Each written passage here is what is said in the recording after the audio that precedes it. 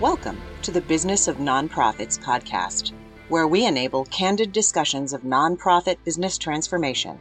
I'm your host, Stacy Lund. Let's get started. Brought to you by TGR Management Consulting. Hello, everyone. You're listening to the Business of Nonprofits. We're talking to ProduceGood, an organization that sources and harvests excess bounty in San Diego County. With me today is co-founder and co-director Alexandra White. Alexandra, thanks so much for joining us today. Oh, thanks for having me, Stacy. Why don't you take a few minutes and introduce yourself, the organization, and your role at ProduceGood? Sure. Well, my name is Alexandra White, as you mentioned. We started ProduceGood in 2014 as a result of some work of my co-founder and co-director, Nita Kermans-Gilson, who had been recovering excess fruit from backyards around North County, San Diego, casually since about 2009. When we came together in 2014, she was trying to figure out how to take her project to the next level. And I joined her along with Jerry White, my mother, to become ProduceGood. And we are basically a gleaning organization that recovers excess produce from backyards, farms, farmers markets, and now also Jimbo's Grocery in San Diego. And we collect this excess with the help of about 3,600 volunteers. And we provide this excess to over 80 partners that feed food insecure people in San Diego County. That's amazing. And I think I read on your website, when we say excess, 103,000 pounds, some big number. Yeah, we're actually at about, 1.3 million pounds right now. So multiply that times 3 to get the servings. We reached the 1 million pound marker in March of this year, and we've just pushed on full steam ahead. So it seems like every year is exponentially more recovery than the year prior. That's amazing. And for those of you who may not be in the lovely San Diego area, our growing season here is 12 months long. So we can say that. And you really operate year round. You have sort of different seasonality, but you're a very hands-on organization. So super curious, talk about the pandemic, how that affected you between your gleaners and finding partners. How did all that change? Well, the pandemic was interesting. In the years before the pandemic, there were times when we thought we basically move the produce. So it goes right from the source to the organization that's feeding people. But before the pandemic, we had thought about, do we create a repository? Do we put this produce somewhere people can come and get it? But one of the things that really came out of the pandemic was this idea of a decentralized food rescue and supply model, whereby we could go right to the source and then take it right to the organizations that feed. And of course, during the pandemic, our traditional model of having, say, 12 or 20 people out in a big orchard collecting the excess fruit, that got to be pretty challenging since people couldn't actually be together socially. So what happened was we leaned into this model that we call quick pick, whereby we just have maybe, 1 to 3 volunteers picking. And rather than doing all of our picks from these large orchards, we were having people pick, often even in their same neighborhood. So it could have been a family that was quarantined, 2 women quarantined with their daughter who might go out and, pick in a neighborhood and take that to a local food recovery organization, or, you name it. We had all these smaller picks happening where we were traveling fewer miles and, at the end of the day, recovering even more produce than we had doing the larger events. So that's really both interesting and crazy, right? Was it more to manage because now you had smaller groups sort of happening more frequently? Talk about that a little bit. Was it more sort of overhead? Well, interestingly, we had always had this vision of this quick pick whereby throughout the county, we had, a handful of volunteers, say 10 to 20, who would act as what we called crop bosses. They're volunteers, but they're essentially volunteer leaders. So we equip them, we give them the equipment, and they're all over the place. And then we get a couple more folks to join them, or in some cases, people they knew that they might have even been quarantining with, to do picks in their area. So while it was logistically challenging from the sense of having a lot more activities happening, it became very self-sufficient. And then we actually also had a lot of growers who were doing self-picking. And we would help them place their excess with feeding organization that we were partnered with nearby. And there was another thing happening during the pandemic. people didn't have a lot to do. And so I think there was a lot of attention to this idea of excess. So we were getting a lot of calls about, hey, I've got 300 pounds of this. I've got 700 pounds of that. Where can I take it? And some people were just dropping it off directly at pantries and the food bank. And we were getting calls from our partners saying, hey, can we refer people to you? Because we're just having, this excess food being dropped off en masse. And of course, that was pretty challenging for our feeding partners. So yeah, I'd say logistically challenging. But once we got that muscle flexed, we got into a rhythm and had a pretty incredible food recovery year in both 2020 and 2021. That is kind of funny, right? It is weird to think, okay, somebody's just going to have orphaned produce, right? They're going to bring it somewhere and maybe that's more than that organization can handle. So like, who do you call? You call you. And hey, do you know someone who can take this? Exactly. And also funny that we had that quick pick model that we couldn't really get off the ground for so long, but we didn't really know what we were waiting for. And apparently it was that. Because, that's really, as far as our crop swap program, that is the majority of the picks that we're doing even these days. We do some large ones during the big growing season between January and June, and then occasionally thereafter. But, we're doing those smaller picks every week, multiple times. Talk a little bit about your partners. You just mentioned that you have a grocery store partner. Talk a little bit about how you find those. Like, how did you get the word out even for the picking? But then who are your partners and how do you find them? Well, we like to say it takes a community to produce good, and that consists of our growers and farmers who we consider partners, and our volunteers who are providing the majority of the service to get the produce collected and distributed. And then, of course, those feeding partners who are out in the community creating this access for folks that are food insecure in San Diego County. So how we find our partners? Well, we do recruit growers. And one of the best ways we can recruit growers is through our city partnerships. We have contracts with the cities of Oceanside, Escondido, and Encinitas. So we do a lot of communication through the neighborhood app, Nextdoor, and through some of the flyers that go out through the cities to let them know that we're picking in those areas and that the cost of that is supported by the city. In other places, Stacey, it's really word of mouth on the grower front. Or you might see us out on your street. We have a sign that says Food Recovery in Progress. You stop by, you say, what are you doing? And our volunteers can tell you to connect on our website. So growers seem to come to us pretty organically, as do volunteers. We spend time out on podcasts and doing other social media and news stories, both on television and paper. So, that gets the word out.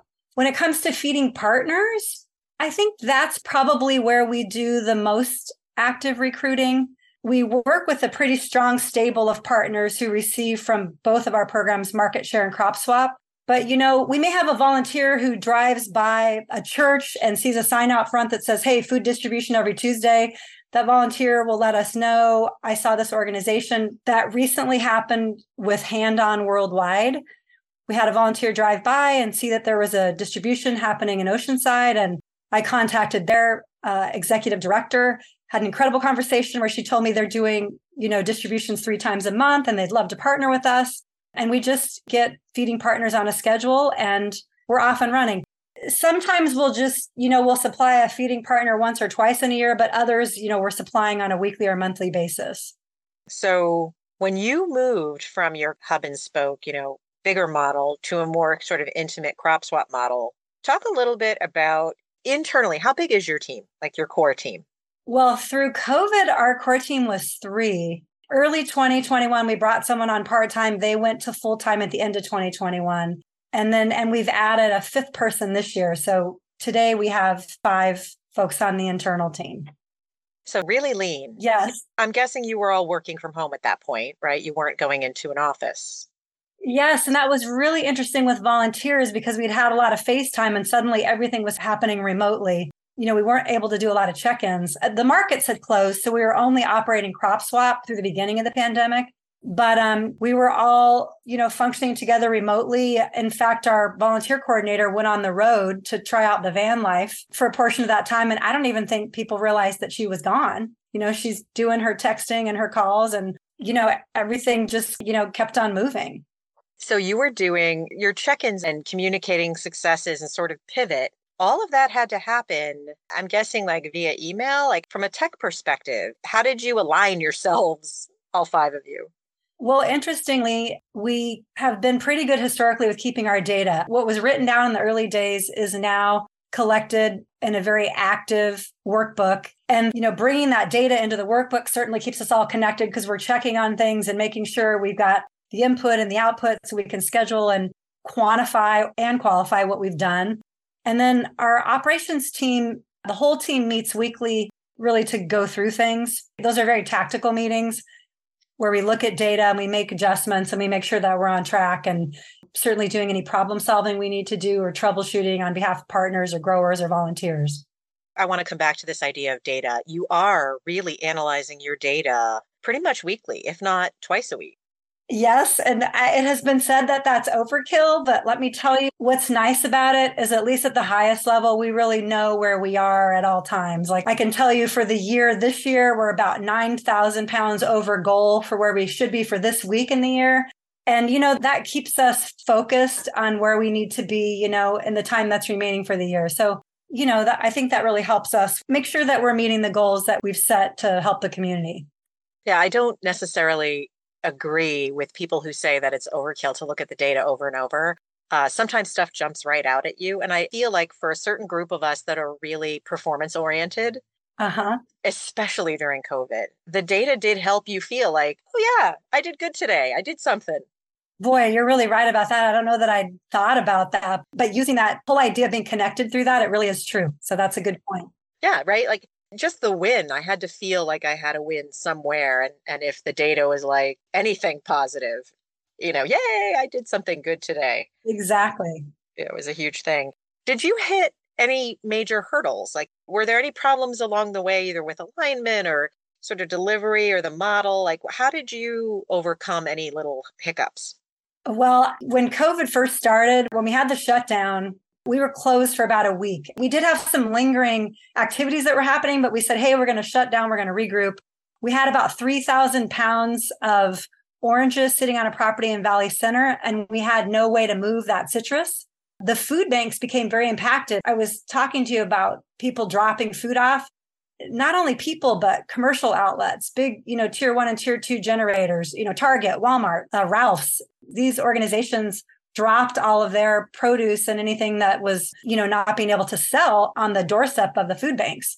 So they were not able to come out with their semi truck and pick up the totes that we had filled to take them back down to the food bank. So, that was a panic. But even with that 3,000 pounds, we organized about 5 different volunteers to just drive out there and put that into the bags that they were already equipped with. We distributed that out to several different organizations, including Seventh-day Adventists in San Marcos, which, became an absolute super pantry during the pandemic. There was such a great need for food, which you're very aware of, that as we leaned out of this long-term partnership we'd have with the food banks to do that large-scale hauling, we leaned into these smaller outlets, pantries, churches, resource centers, that could take 500 pounds a piece. And, we were just coming to those folks a lot more often. I can't say it wasn't without some hiccups, but, that's the same model we use for our market share program. We are currently operating at the Oceanside Farmers Market, the Leucadia Farmers Market, the Hillcrest Farmers Market, and the La Jolla Farmers Markets. We collect at those markets each week, and then we take that excess to a feeding partner who's near that market. And in some cases, we have feeding partners like UCSD Triton Pantry and the Food Recovery Network that come and pick it up from the Hillcrest Market. So I really think we just, we really got to fine tune a lot of those processes. Since we weren't operating the farmers market at that time, we fine tuned crop swap. And then when we were able to open the markets back up, we were really just, I would say, in a rhythm at that point. So most of the farmers markets are back. Talk a little bit about where you are today and then where you're going. What do you want to focus on? So we rescued 248,000 pounds last year. We've rescued 268,000 this year with a couple months to go.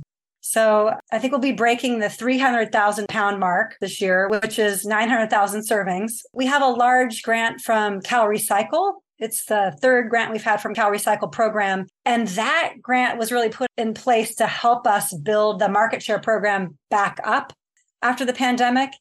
And interestingly, crop swap and market share, they're getting much closer percentage-wise to being equal in terms of how many pounds they recover. Meaning, of our total mix for the year, traditionally it's been mostly crop swap. But this year, the two are really equalizing because of not only market share at the farmers markets, but at Jimbo's Grocery and also direct from farmers. We're doing pickups every week from Yasakochi Farms in Oceanside. And those mixed produce pounds are really increasing, which is exciting because it gives more variety in terms of what folks can access who need that good, nutritious food.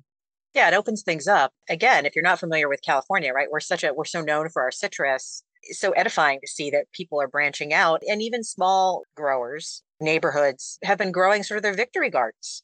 And it's super neat to see, neighbors helping neighbors and just that whole thing take off. You're so right.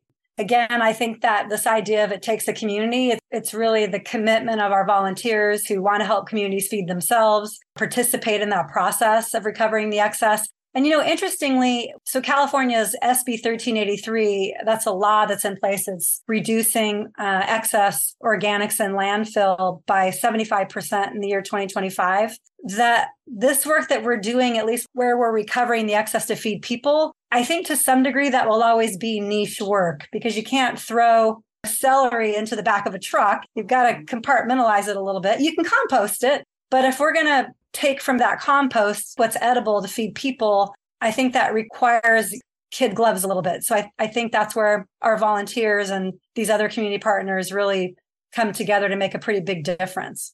So is that the next phase of Produce Good? Is it taking that legislation and kind of acting on it? I know you actually were instrumental in helping to draft that legislation, right? Well, my partner, Nita, was so involved in the very earliest days with the housing collaborative here in San Diego, and then with, writing that legislation, trying to get gleaning incorporated into that legislation. There's a big focus right now on the commercial food waste prevention, but, that will slowly move into residential. And to your point, I think that really is where we'll shine. We do have those 3 city contracts. Those 3 cities are obviously out there trying to diversify in terms of how they're preventing food waste and counting on us to help them feed people with some of that excess. And we hope to see more and more city partnerships evolving. We're in talks with a lot of cities, but they have their hands full too. What was once a water department became water and recycling, and now it's becoming food recovery as well. So those are big jobs for those teams. And I think they're up to the task, but it's definitely going to take some time to figure it out. Well, it's another shift, and hopefully you guys will be there to help light the way, right? It's definitely a huge shift to go from water or, waste to a different kind of waste. And really, it's just a repurpose, almost like an upcycle in terms of how you guys are handling the food redistribution. And I think that's tremendous. We're going to kind of end with how people can find out more about you. And then if they have questions around the logistics around what you do, or they want to find out more, because you talk a lot on your website about how it works. And you can sort of see that just from some of the stories on your website. Well, it's easy to reach us through our website. That's ProduceGood.org. We have a general inbox at info@ProduceGood for email. If you dig around hard enough, you can find a phone number on that website, but I'd stick with email. If you'd like to volunteer, right on the homepage of our website, on the bottom right, you can go out and see the events that are coming up. We keep that updated all the time. So if you want to come out and give us a try, either through the crop swap program, picking in backyards, or going out to markets, or going to Jimbo's, you can go ahead and sign up as a volunteer and do that right there. And then just, listen for us. We've got great social media out there. You can follow us on Instagram. We've got a great YouTube channel you can join that has a lot of our videos out on it. And that's a great way to kind of see different aspects of what we do and little short clips. Again, my partner is really great driving our marketing, and there's more and more information out there all the time about Produce Good. And, we'd love to grow our community, and we'd love to hear from you. I have one more little question.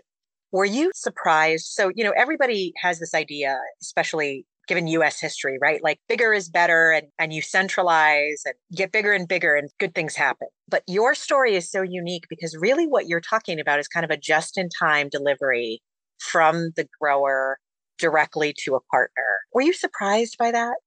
Well, to your point, in the beginning, it always seemed like, let's explode this thing. Let's scale it, see how far we can take it. But then I think in time, this idea, really made more and more sense.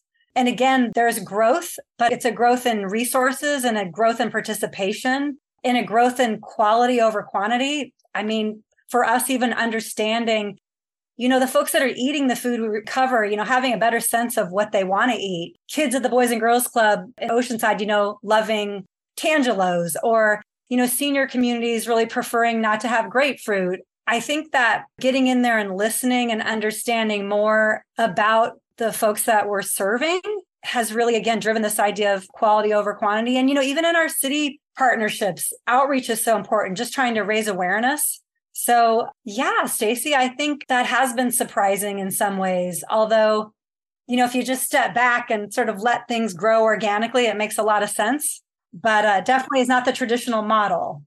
No. And I think that specialization, right? And that, you think again, from an efficiency standpoint, Alexandra and I are both organizational operations geeks. So, you think, oh, I'm going to get scale, I'm going to grow, and it's going to get bigger. That's not necessarily the way it always works when you do listen to your customers. So I want to just keep reinforcing that for listeners, because it really is about knowing your market and knowing your customer base, whether you're for-profit or nonprofit, and really listening and then acting on that data. Which is super neat that you guys sort of came into that during the pandemic. And then this other point that I think goes along with that is this idea of, so when you are having this sort of stable growth, the efficiency to get your technology where it needs to be.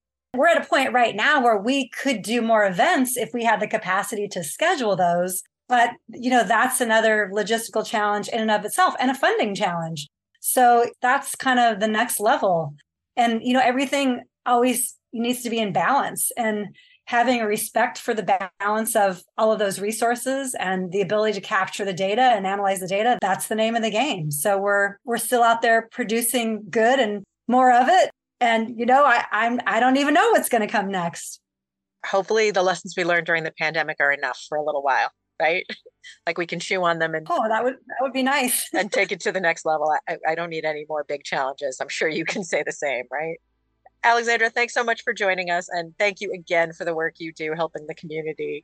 I know you mentioned ProduceGood.org. Please hit up their website and volunteer. They have their website's very well organized. It's easy to follow through. You can learn more about them, but please do volunteer or donate. Thank you so much, Stacey. They would absolutely love to hear from you. And thanks so much again. It's just an amazing organization.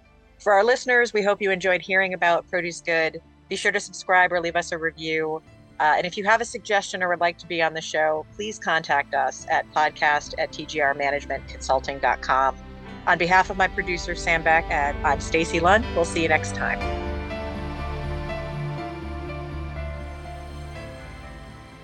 Hello, my name is Tiffany Rossick, CEO of TGR Management Consulting. We help you do good work better.